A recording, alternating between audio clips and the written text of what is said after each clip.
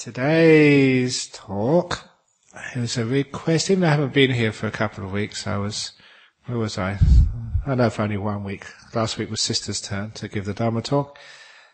I do remember a couple of weeks ago someone asked me to give a talk on gossip. Because gossip does cause a lot of problems. And I don't think there's anyone here who's perfectly innocent of spreading gossip, especially when it's really interesting and fascinating. But unfortunately, gossip causes a lot of problems in our community, and it's not a nice thing to do, and there are certain karmic results of gossip, so it's a wonderful thing to try and restrain.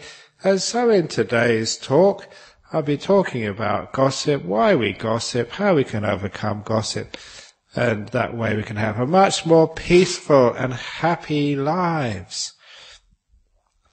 So sometimes, first of all, one of the problems with gossip is sometimes we hear something and we get it all wrong, and then we tell the tale and we get very embarrassed afterwards when what we say didn't really happen.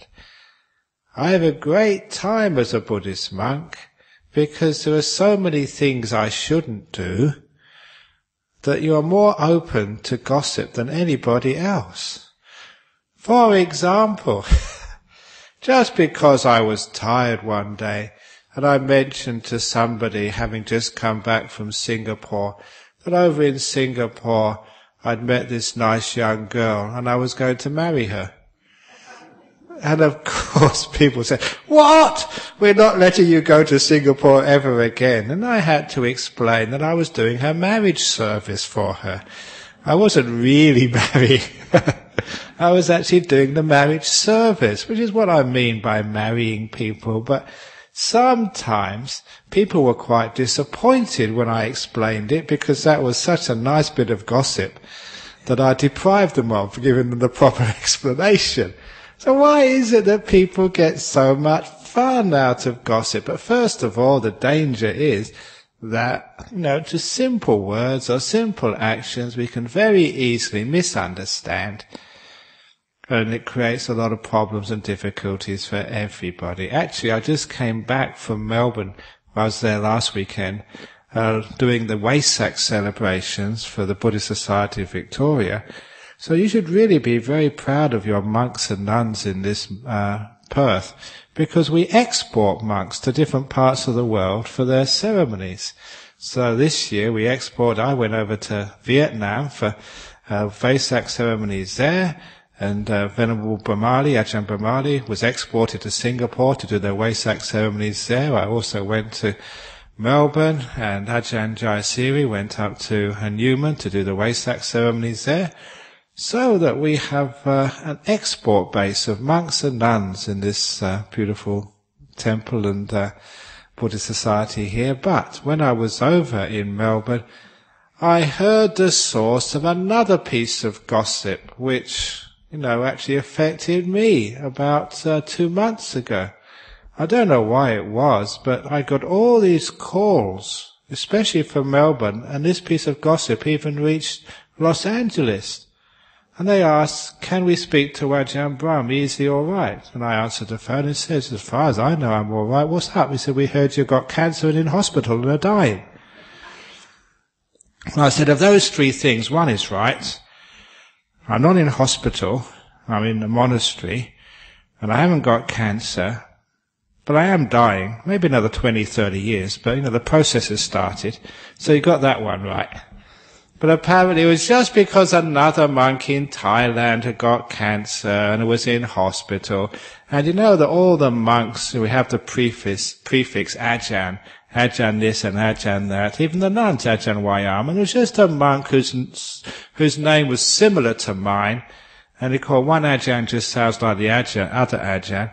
And so they were all sort of phoning up from Melbourne, expressing their sympathy for me, which I thought that was very, very nice. But nevertheless, it wasn't true. And sometimes it was very embarrassing for them. And I actually found the culprit in Melbourne. And she was so apologetic. But I said, no, thank you so much. Because all that gossip made me very happy. I really enjoyed laughing at all these people. Well, actually not laughing at them, but laughing with them when they were so concerned that I was dying. At least I made their day by saying, I'm sorry you'll have to put up with me and my jokes for another 20, 30 years. But nevertheless, that sometimes the gossip can cause problems. So number one, we have to make sure we got our facts right. And then if we have got our facts right, why is it that people always like to spread the bad rumors about this person did something wrong? Why are we just so negative with our speech? Obviously, I think it's because we live in a competitive society.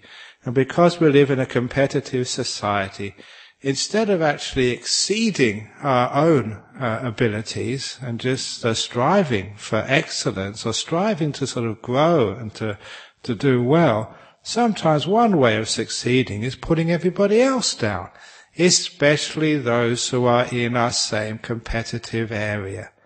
And of course, my area is religion, and so in order to increase my market share, sometimes, is a temptation to put other people down, to put down your competitors. And I experienced that 8 days ago. 8 days ago, many of you living here in Perth may have seen on the news, there was the ordination of the first Australian Anglican woman bishop. And I was there. I got invited to go along. Not to become a bishop, obviously, but just to attend the ceremony. And there was only 2 non-Christians in the whole church. So me and my driver, which was interesting. Everyone else was being Christian. But I was on the pew of the members of other faiths, sandwiched between my old friend Abbot Placid from the monastery in New Norcia. Many of you know there's only 2 monasteries or big monasteries in Western Australia. And so the Benedictine Catholic monastery up in New Norcia, that's, basically the only other abbot in the whole of the state for thousands of miles. So every now and again we meet together and we discuss abbot business. And so we're actually very best of friends. So I was sandwiched between him and a representative of the moderator of the Uniting Church. The one thing I don't think I'll ever become a Christian, because they did a sermon from the Bible, from Ezekiel. And I always remember this, because I always walked out the church straight away, because apparently that God said in the Bible, Christian Bible, that he will look after all the disabled, all the harmed, all the weak, but he will destroy all the fat. And when I heard that, I thought, that's really unfair. I'm leaving this place. So I can never become anyone who's a bit overweight like me, don't become a Christian, you get destroyed. But I thought that was really funny, so that really made my day. It's worthwhile listening, because I got a good joke out of that one. But nevertheless, when I was talking to the other sort of people, sometimes they were quite negative about all the ceremonies. I just noticed that. Why is it that, I can go to a Christian ceremony and I don't put the Christian ceremony down, but when you go to someone who's very close to you, like another Buddhist monk, it's very easy to put it down. Because most of our gossip, especially most of the negative gossip, are around our competitors, whoever those competitors happen to be. It's just like negative speech. But the one thing I remember as far as religion is concerned, and this is one thing that as Buddhists we should be, if anything, quite proud of. In India there is a stone column, there's many stone columns, with inscriptions from an old Indian emperor called Asoka from 2300 years ago. He was a Buddhist, the first Buddhist emperor in that whole Indian subcontinent. And he wrote in stone the following words: anyone who defames or criticizes another religion only succeeds in putting down his own faith. That's a wonderful little saying. So when you criticize and put down others, all you're doing is just showing your lack of virtue and wisdom and compassion, especially the lack of compassion of your faith. So sometimes when religions go criticizing others, all you really see from that is just the lack of depth and profundity in that sort of particular religion. So hopefully every time you come to this place, you don't find us putting down other religions or comparing us with the temple next door, saying, we are the best temple, don't go to those scallywag monks or nuns in the next temple in the next suburb. We never do that, because that is like the rhetoric of negativity, when we try and push ourselves up by just putting down other people, and that's the stuff of gossip. Why do we do that for? We do that with the intention, if I can criticize or tell the tale on someone else, the terrible things or the bad actions they have done, therefore it makes me superior. It doesn't. It just shows just the weakness of your spirituality. When you go and gossip negatively about someone else, you're just lowering yourself, not them. So when you understand that, it's not a good thing to go and tell about what other people have done when it's bad. Instead, there's one type of gossip which I really like and which I really encourage. And that is gossiping about all the wonderful things someone else has done. In other words, being a person who conveys praise and success rather than puts down other people. So I thought it was wonderful. I personally, even though much of the Christian faith seems a bit weird to me, but that's my upbringing as a Buddhist monk for all these years.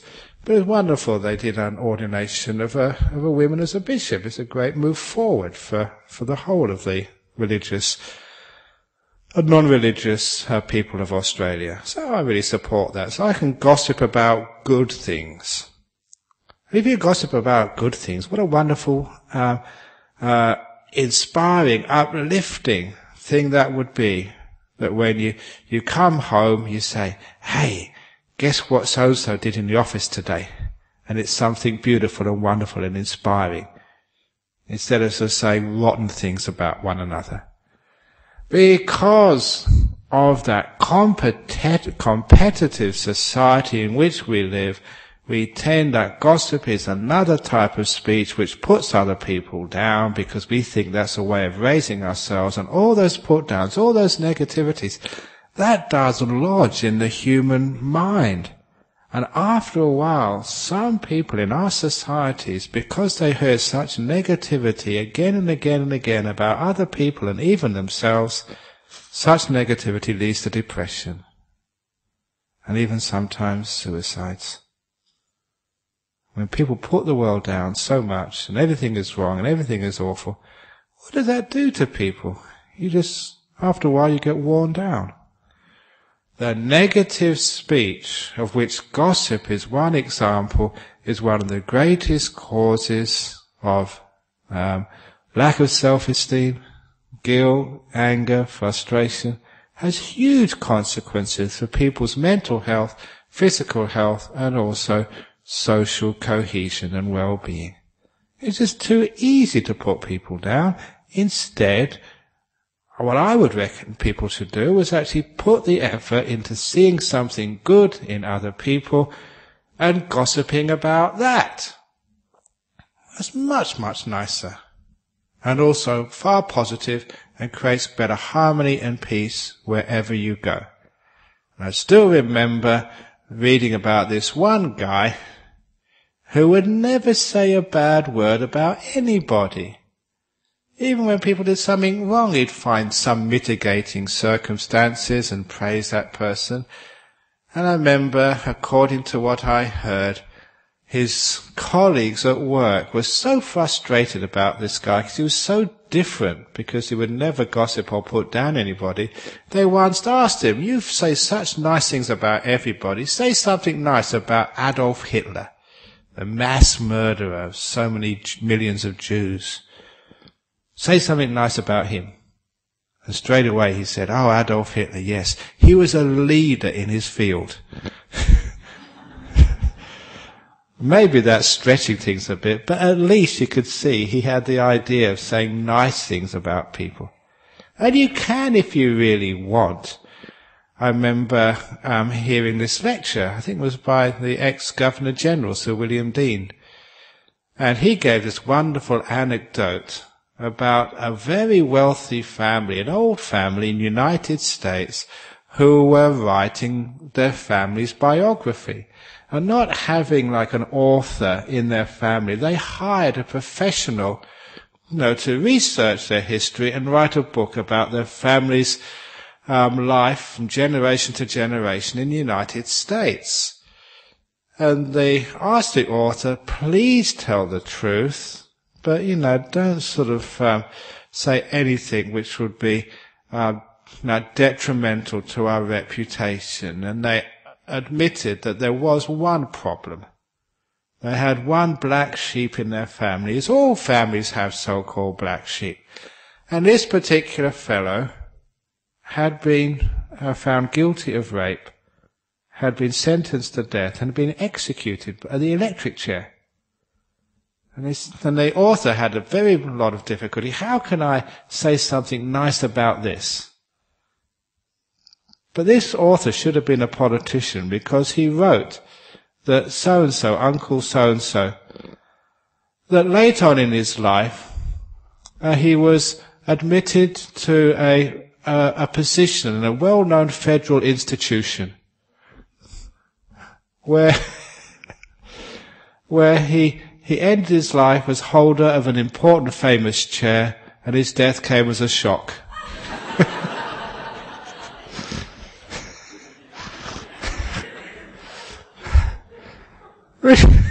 Which is when the full story was true. But at least you can credit that author for knowing not how to spread bad gossip, but actually to spread something which is positive, even in the most difficult of situations. Now, the reason why spreading positive news is important and not spreading negative news, in other words, when we do gossip about other people, we say about their good qualities, is because saying about good qualities actually inspires and encourages human beings. When we hear good news, positive news, praise, it actually gives us more energy, more hope, more sense that this life is not such a bad thing. And it also gives us an opportunity to have this wonderful sense of appreciation of other people's goodness. And when we appreciate the goodness in the world, it does actually encourage us to contribute more to such goodness, to emulate the people's praise we hear. Basically, it encourages us to be better people. But when we hear other people's, so-called criticisms and the gossip about who did what to whom, and it's all negative stuff, that doesn't encourage us to do better. It just maybe say, well, we're not that bad anyway, what's the matter? We can also do bad things as well. It actually lowers us. And so that's why, if you're going to gossip at all, gossip about nice things, good things, what other people in the office have done which is good and wonderful, what other people in their life has done has been good and wonderful. If you develop that positive state of mind, not only are you going to be spiritually better, happier, more at peace, more inspired, more encouraged, but you're also going to be contributing to greater harmony in this world. Look at all the times that religions criticize one another, and it creates wars and jihads and bombings and stuff. But wouldn't it be wonderful if we praise one another? Where would the wars go then? Even though we have difficulties and differences, that little bit of praise creates a great deal of harmony. So I put the cause of this competitive criticism, of which gossip is an example, back in the way we run our societies. Again, especially in our competitive schools, where from the very early ages we are graded. and our parents try and encourage us to do well, and that's a great problem for our kids, because only half of our children are going to be above average. And you know that, I say that, so some of your children are going to be below the academic average. 50% of you are going to have children above, below the average, 50 above the average. But the trouble is that because we don't accept that, we push and we make it competitive, and the more competitive our society becomes, the less cooperative it becomes. I've made a suggestion many times, and I think it's a really good one. You keep throwing these things out because sooner or later someone will hear this and will actually try it out in our schools. And those schools they really need a reform. We've been doing the same thing for the last hundred years in our schools.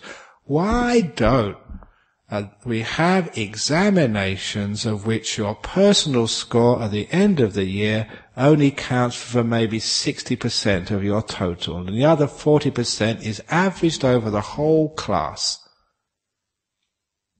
So if the other people in the class don't do well, that drops your score down as well. So it's in everybody's interest, especially the interest of the high flyers in one class in a school, to go out of their way to help the weak kids. Because by them helping the weak children, their own score goes up. Basically, it's rewarding cooperation and not just rewarding competition. Really, we have to reward both, to encourage both. What we reward is what grows. So by rewarding cooperation, that's part of your personal score at school, comes from how well you cooperate over the whole class of which you're a member, as well as your personal competition, then we are equipping our kids with the skills which they need in real life. You all know that if it's in an office, in a workplace, even on a building site, or in a monastery, competition is important, but also cooperation is also vital. And I think all of you know that at work, how much cooperation actually is there? How many times do people complain about office politics, backstabbing, and people unable to work together? Let alone in the office, how about in your home, where husband and wife know how to compete? In other words, argue to see who's right and who's wrong. But how often do we lack the skills of cooperation, working together? It's because it comes from our schooling, where competition is rewarded. And outside of team sports are important because that's where you have to learn how to cooperate. But where we have cooperation and competition, and more cooperation is encouraged in our schools, maybe then we can be a more cooperative, harmonious, cohesive society. We know how to work together instead of working against each other. And maybe then we wouldn't have so much gossip which actually serves to divide our society. You know how some gossip can just really, really harm and hurt your relationships. Look, this is a story about its danger. I haven't told this for many years now. It's a story of the 4 Catholic priests who had gone to a seminar. Now I go to all these conferences and you meet all your friends there, because you go to these conferences very often. And one of the best things, as you know, if you do go to conferences, is the networking which you get. And so, sometimes, especially as a religious person or a leader, sometimes you're with the same monks all day and all week and all year. And sometimes meeting other monks, nuns, different traditions is really great. It sort of enhances your contacts and your understandings. So I really love going to these conferences.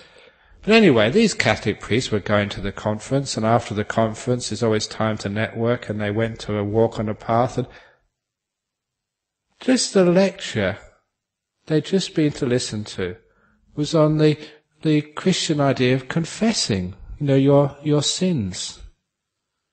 And one of them said to the other three, said, look, I've been thinking about this. I've been inspired by that lecture. You know that people come and confess to us. Well, he said, I've been meaning to tell somebody for a long time. I've never really had the courage to do so. But seeing as how you're my friends, we're fellow spiritual people, I want to confess that I have a problem. He said, and the problem was gambling. Actually, on that, I have a confession to make. At that 8 days ago, in the church, I really had to find the Dean of St. George's Cathedral, John Shepherd. Many of you know, he's actually given a talk here before. Because 2 years previously, we'd gone on to one of these ceremonies in Supreme Court Gardens, the Buddha Day celebrations.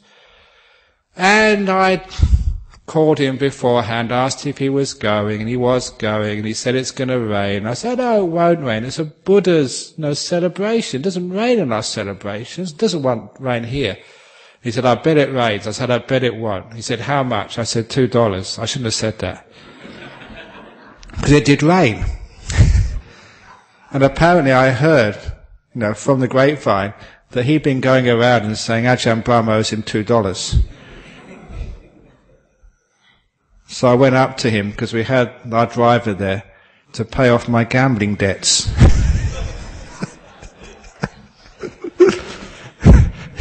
Even Buddhist monks have gambling debts. I should be really careful, because I tell too many jokes. So I repaid him $2. And so I settled my gambling debts. But it was just good fun between two good friends. So we're friends with each other. So anyway, this Catholic priest said, I'm a gambler. That sometimes it's not just like the Melbourne Cup, but anything I have a bet on. And some people have got that addiction to gambling. And he said, look, I'm a gambler. And I know that's very bad, and a person in my position, like a priest, should not be that, but I am. And the other priests were really quite taken aback, because he looked such a really good guy, very virtuous. But at least they acknowledge, as long as you tell, what, you've done, there's a possibility that, you can get help. There's Gamblers Anonymous or whatever, and they said, look, we really support you for this. And there's the next priest was looking at the ground. He said, well, seeing as though you said this, I suppose it's right that I make my confession. And he says, alcoholic. After the service, any of that wine for communion left over, glug, glug, glug, I drink it down. And then I go to the bar and whatever whiskey and stuff, and sometimes I put on some glasses and a hat, and I go to the pub. And very often I get quite drunk. Said, I have an alcohol problem. And again, he'd hidden it so well all those years. They never thought he was an alcoholic. They said, well, at least you confess it. Maybe you can do something about that. And then when they got into confessing their sins, they asked the third priest, what's your worst sin? And he just was not going to let on. But he got out afterwards. It was, the old one, adultery. He'd just fallen in love with one of the parishioners, and she was already married. And sometimes that happens. It's not a good thing, but at least he admitted it. And of course, no one suspected at all. And the other one said, well, at least we admire your courage for actually letting us know. And so they looked at the fourth priest, what's your worst sin? And he looked at his watch and said, it's about time we went to the conference. And they said, no, come on, you can tell us. And he said, look, I can't. He said, come on, please. He said, don't ask me. And he said, surely it can't be worse than gambling, alcoholic, or adultery. And he says, it's much worse. Don't ask me.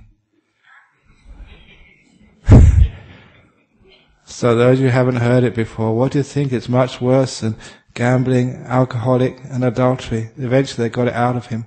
He said, I'm a gossip.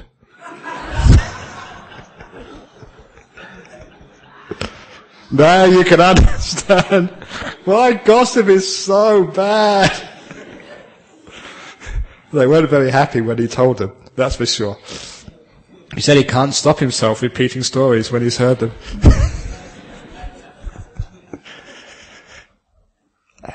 So it's really dangerous. And also it does mean that you can't have this wonderful sense of trust between people, so what you tell them, you know is not going to be spread elsewhere. It happens to me very often that sometime in my position people let me in on their secrets, and there's no way, even under torture, will I tell people what I've heard in confidence. Now that happened, a few years ago. And you have some people think that being a monk is very boring. But it's not. I have a great time as a monk, even though I don't expect these things. Because one day, a couple of years ago, a senior detective from the Peel district, I think based in Mandurah, came to Bodhinyana Monastery in Serpentine, and he wanted to speak with me. Like, usually when detectives come to your house, you'd be dead scared. But, I'm so virtuous, I've got nothing to hide. So it's really interesting. What do you want? What's up this time? And he told me that at that time, 2 years ago, the most wanted man in Western Australia was camping right next to our monastery. For those who've been to Serpentine, on that big hill, as you go up Kingsby Drive, on the right-hand side, on the hill, this man was hiding out. They put a bug on his girlfriend's car with a GPS on it, and they'd noticed this car going up that drive, and she wasn't coming to our monastery. She was just going next door to give food and supplies to her boyfriend, the most wanted criminal. And so the detective came up and said, the tactical response group is going to go in a couple of days, because this guy is armed. He's got guns.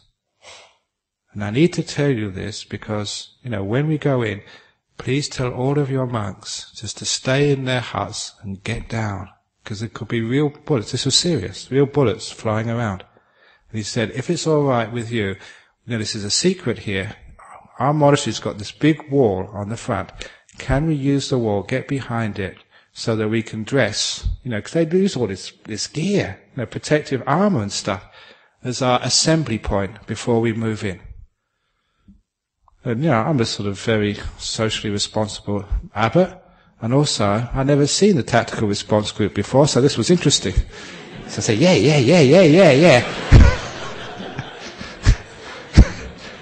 Well, you've got an advantage, you've got TVs at home. I don't have TVs, so I have to actually go for the real thing. But the worst thing, he said, you have to tell your monks, but don't tell them what's going on. All you have to say is, when you hear something, get down, or stay in your huts. So I had to have all the monks, had a meeting and said, look, something's going to happen in 2 days, but I can't tell you what. They weren't happy. They were trying to get it out of me by any means. Come on, you can tell me. We're monks together. I won't tell anyone else. Of course you will. But I was really good. For 2 or 3 days, I really kept that a secret until, suddenly in the afternoon, you could hear all these helicopters swooping by. 2 or 3 helicopters coming really low, going very fast. And, one of the monks sort of ran out. I had to tell him, get back in your hut. I was very lucky that they actually managed to get this guy without any violence. They hid behind the bushes and they sort of pounced on him. And he never realized anything. And it was very, very lucky because that man had a bald head.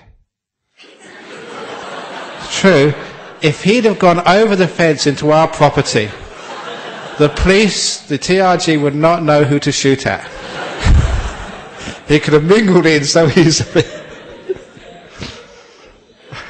But that was just an example of how, as a monk, you actually do keep confidences. And if I was a gossip, that I told someone who told someone else, who told someone else, and that would have meant, either some policeman might have got sort of wounded, and that operation would not have worked, and that sort of criminal, who was a very dangerous man, might have gone off and hurt other people.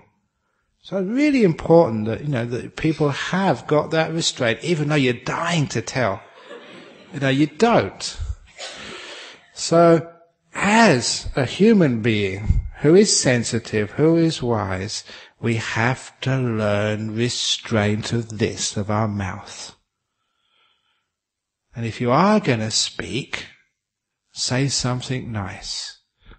If you want a saying to write on your desk or write on your wall, it is, if you can't improve upon the silence, be quiet. Wonderful saying. If you can't improve upon the silence, be quiet. And a lot of time, negativity doesn't improve on anything at all. Praise does. Saying nice, kind things about other people, that works. So this is what we mean about learning to restrain and train the way you speak. And if you can do that, it's amazing. Just one of the problems I feel is really shouldn't be happening in today's society, and I know this is a huge problem, is the way that husbands and wives talk to each other. You can usually tell how long they've been married by the way they speak to each other. And why is it they keep putting each other down and criticizing and scoring points at each other's expense? That's nasty, and you know it's nasty, it feels really rotten. So look, all the people here have got a partner. Can you not train yourself never to criticize them, but to say something nice? Can you do that? It's very easy to do. What you have to do, this is a way that through meditation is a training of the mind, but this particular part of meditation, I call it programming your mindfulness. In other words, putting a suggestion into your mind so that the mindfulness, the awareness, is taught how to restrain stupid speech, which is going to harm your relationship.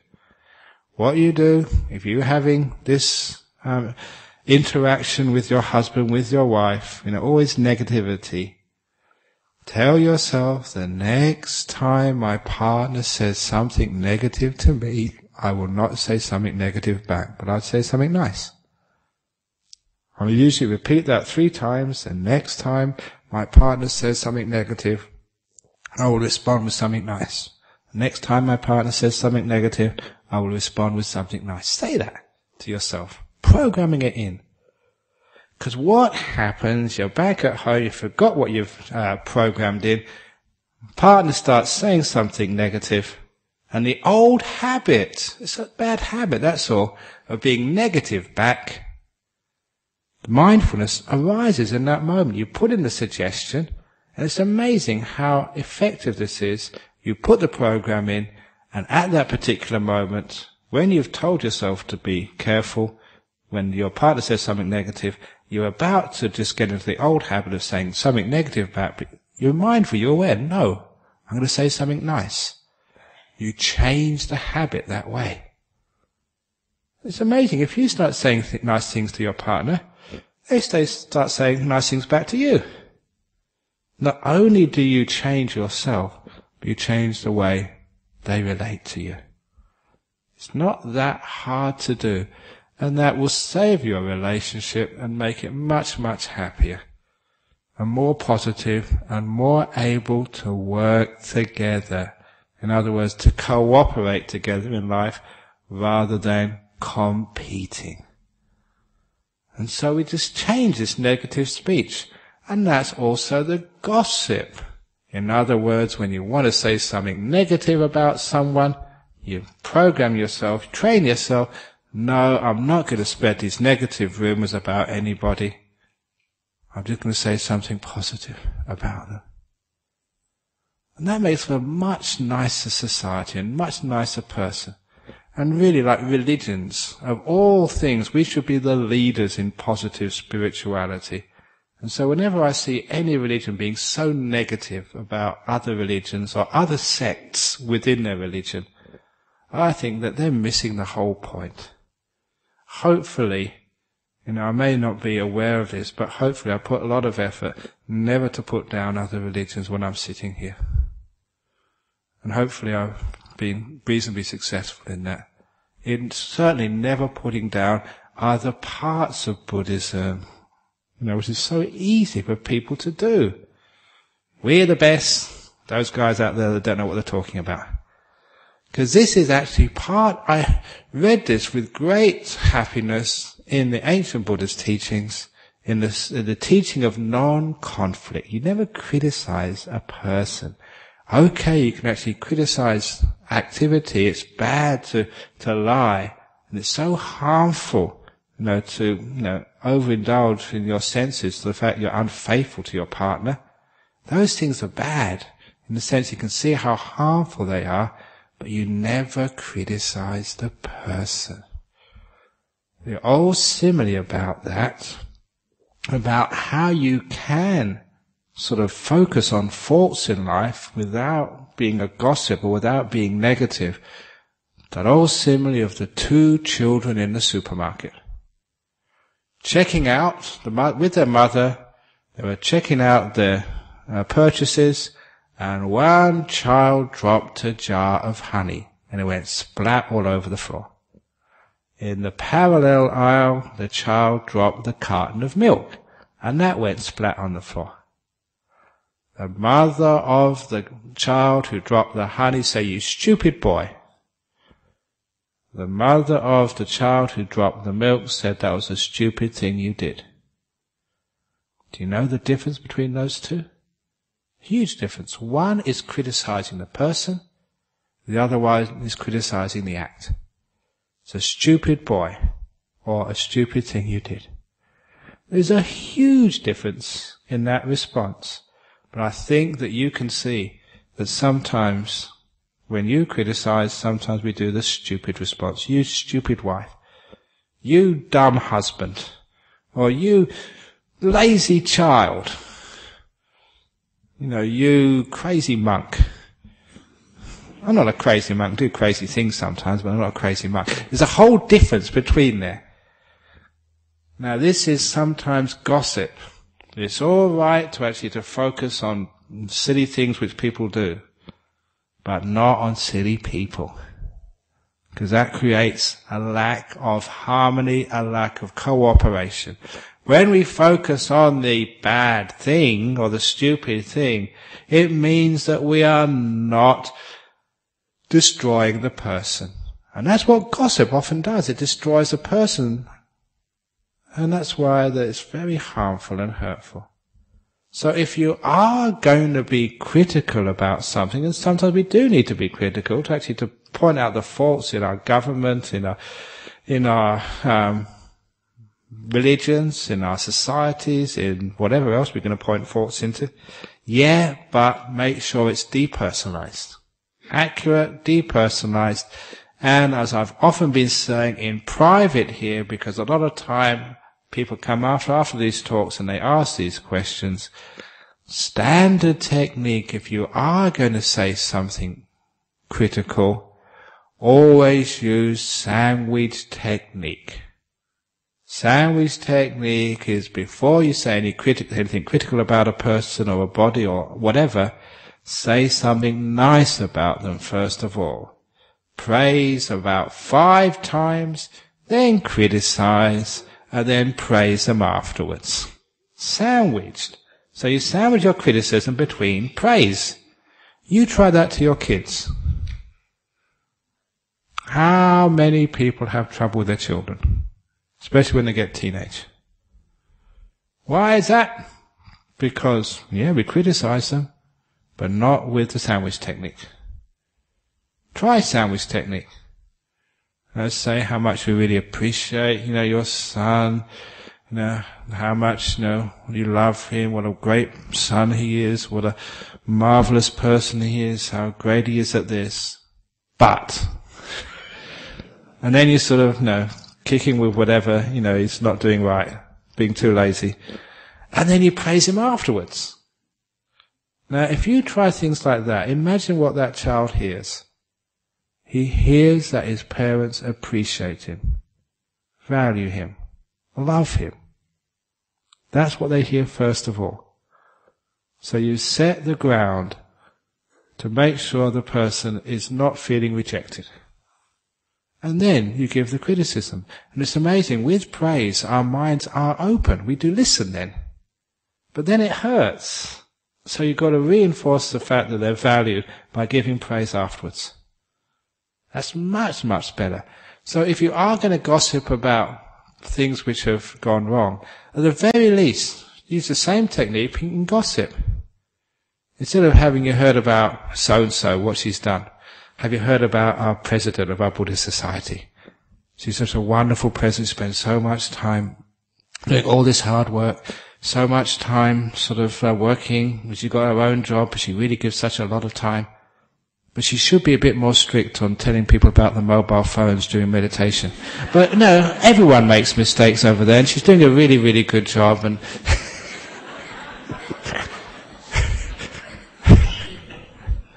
now you see, that's just an example there. How you can do something without people getting too offended. And so that we can have the cooperation and the goodwill, so if there is a problem, we can solve it. And it's not that hard to do, and it changes just so much of the dynamic of your life, so you can have good relationships, but you can also address the problems which arise from time to time. But your whole idea, the intention, is to get something positive, to improve people, to improve yourself, to get a better, harmonious, better society. But most gossip is just putting things down, criticizing, negative, and that's just such a hard society. And of course, that as my position these days, you do meet so many politicians. And I just feel so sad for our politicians.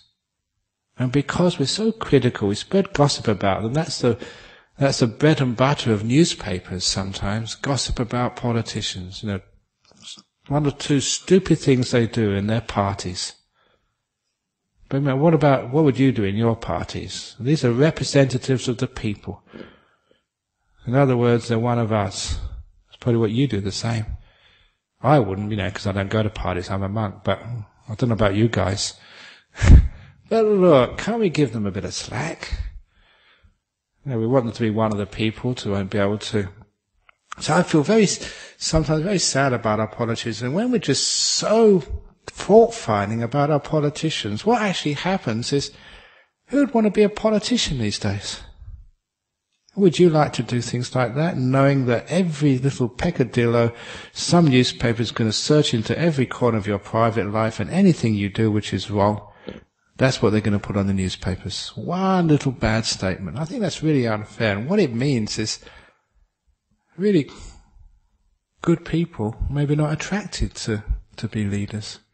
Maybe we just make it just too unpleasant for people to do that job. And so maybe we just don't get the very best of people to lead us in our society. That's what happens when we have such a critical society, full of gossip, fault-finding, negativity. So this is important. If we want to have a really nice society in the future, a good marriage, happy friends, cooperating society, can't we do a little bit better? We can if we instead of gossiping about negativity, to gossiping about nice things which people do. Have you heard what Alan Carpenter did? Have you heard what Senator Chris Evans did, the immigration minister? He actually arranged a meeting for our president and ourselves to try and fix up this problem with the visas. So it's a very nice thing to do, and so we've got a way forward there. So just an announcement, please don't send all those letters. For the time being, it looks like we've got some movement here. Keep the letters in the drawer. If we need them, I'll ask you to send them next time, just in case. Yeah, because sometimes these politicians are responsive if you treat them in the right way. Just like your wives, your husbands, your kids, they are responsive if you treat them the right way. There's a way of getting some traction, getting something better and good out of people. And for there's some people, they've been to my monastery, they've become monks, some of them are left, some are still monks. Ask them, As a leader of a monastery, I don't go around gossiping about monks or putting them down or criticizing them. Because I realize that's not the way you get the best out of the people you live with. You just praise, build them up, understand. So it's time to criticize, sandwich technique. It's amazing just what you can do that way. You have a harmonious society. And I hope that, the little microcosm of like a monastery, I don't know how many monks or how much community. You've got about 20, sometimes up to 30 people all living together, all guys with their own different ways of doing things. And it's remarkably harmonious. There's always a few problems every now and again, but, we get on together. We don't have fights. You never see me coming up here on a Friday with a black eye.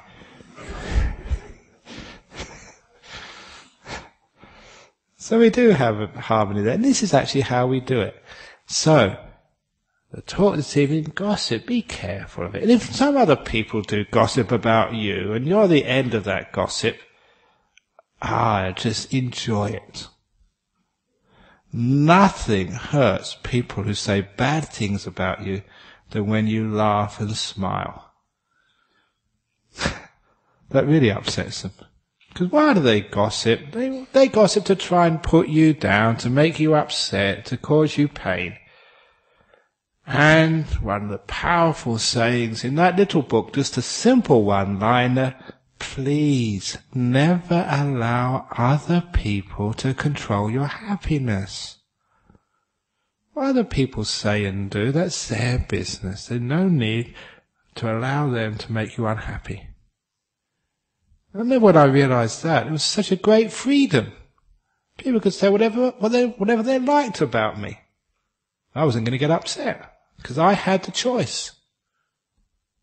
And I wasn't under the control of other people.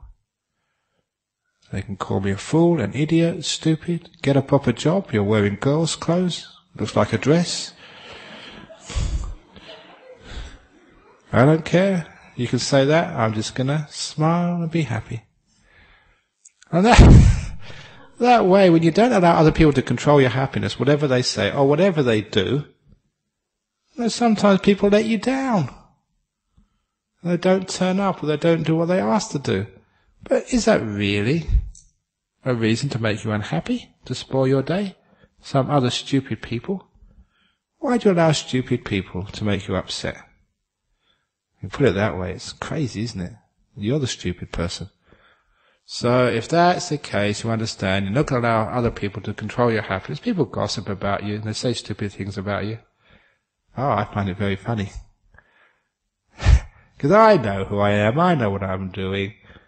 And so when other people gossip about me or say about me, it's just good fun and games. That way, the whole purpose of negative gossip, to upset someone, to put them down, is completely undermined. So, summarizing the talk, so gossip, bad speech, it's a waste of time, it doesn't make you a better person when you put down other people, it actually lessens you, certainly in the respect of others, and certainly in spirituality. People who gossip put down others, that just shows us how weak they are and how unadvanced they are. And also, instead of negative gossip, it's much better to have the positive gossip. If you are going to talk about other people, talk about the nice things they did. Which means you get more into praise and less into fault finding, which means that it's so easy to create harmony and peace in society, to have a much uplifted mind, an inspired mind, an encouraged mind, rather than a negativity which leads to depression and even suicides, and just think, what's the point? The whole world sucks. Simply because of so much negativity which goes around. And instead, if you have to criticize someone, use sandwich technique. It really works with your kids. You can program your mindfulness to actually make sure you don't get into this negativity. Sandwich technique also, you're not criticizing the person, the act. And that way you can create a much better society, more harmonious, more cooperative, so you have much less pain in your office. People know how to work together, less politics, We can cooperate, we can work together both with ourselves and also in our society, different countries, different religions, different world. It's too small a place to fight. We have to work together.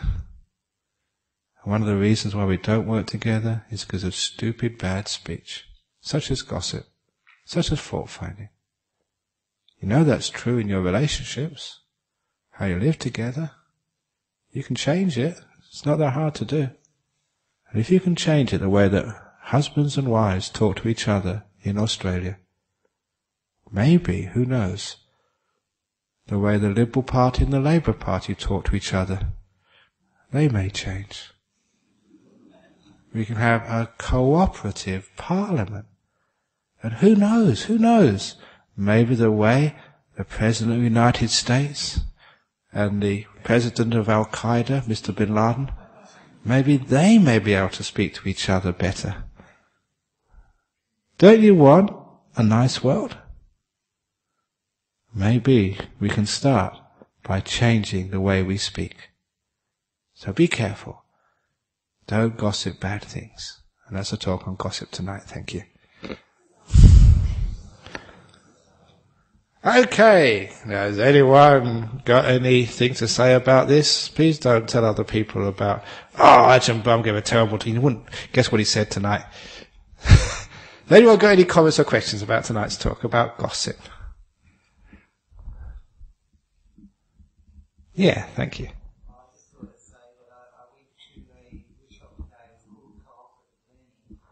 Yeah.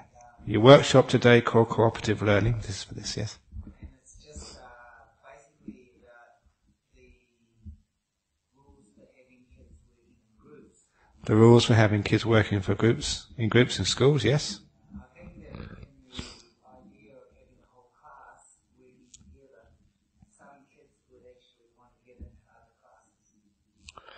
classes. You're saying that when in some classes where they're encouraging to work together as a group, some kids don't like that. They want to get to other classes. Is that what you're saying? They would try to get to the classes that had higher achievement. Okay. The competitiveness. They're saying here that in some schools where there is a group is encouraged, and some children would go to other classes where they would think they could become more competitive and do better. I think the problem is, better, what are we rewarding in our societies? Because whatever we are rewarding, that is what we're encouraging. That's the behavior which we are generating, whichever behavior we reward. So if you do reward the great competitors who beat their friends at all costs, if that's what we're rewarding, that's more what we get in our society. So a lot of times I think we should really be careful of what we reward in our school, in our house, and in our society. And if we give rewards to the cooperators, not just the competitors, know that about 15 months ago, I went to a conference in London, Human Resources, and I gave a speech there. And I also listened to another speech, which was done by the HR manager of the department, or one of the big government departments.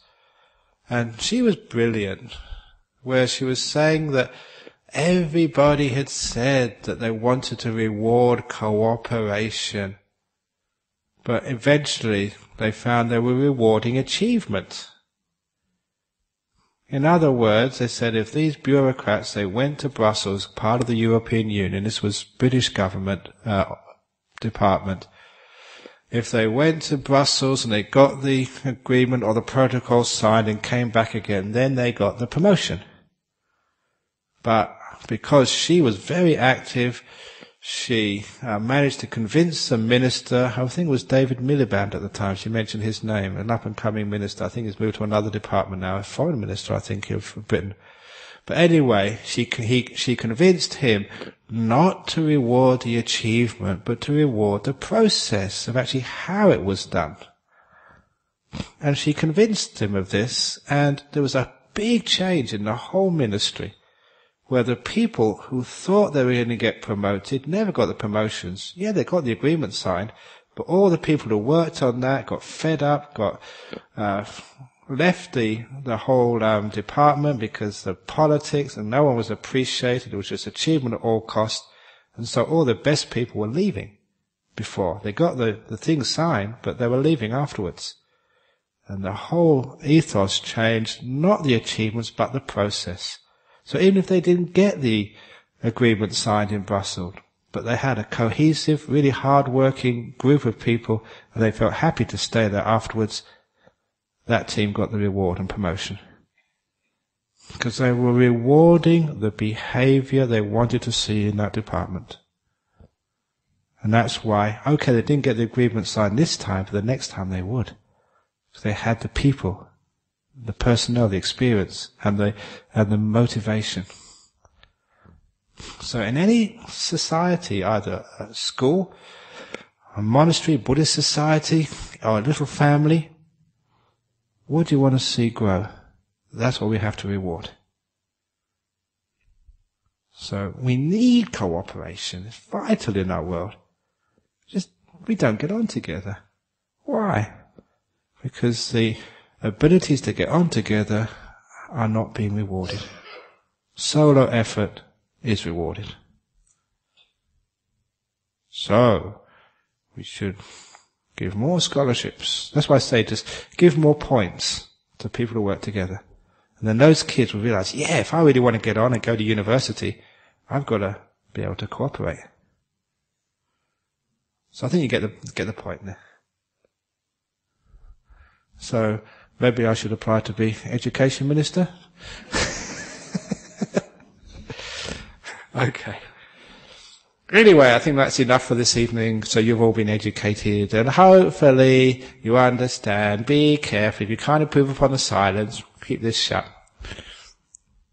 Okay, and anyone who can't keep this shut, I think the Buddhist Society, we've got quite a bit of duct tape left over from the last retreat. If you want to take some for your partner, or more likely for yourself, it'd be a very good thing to do. But we don't need duct tape, we just need mindfulness and a bit of restraint. So thank you for listening this evening. Aham Samma Sambuddho Bhagava Buddhaṃ Bhagavaṃ Abhivademi Soakato Bhagavata Dhammo Dhammam Namasami Supatipano Bhagavato Sāvaka Sangho Sanghang Namami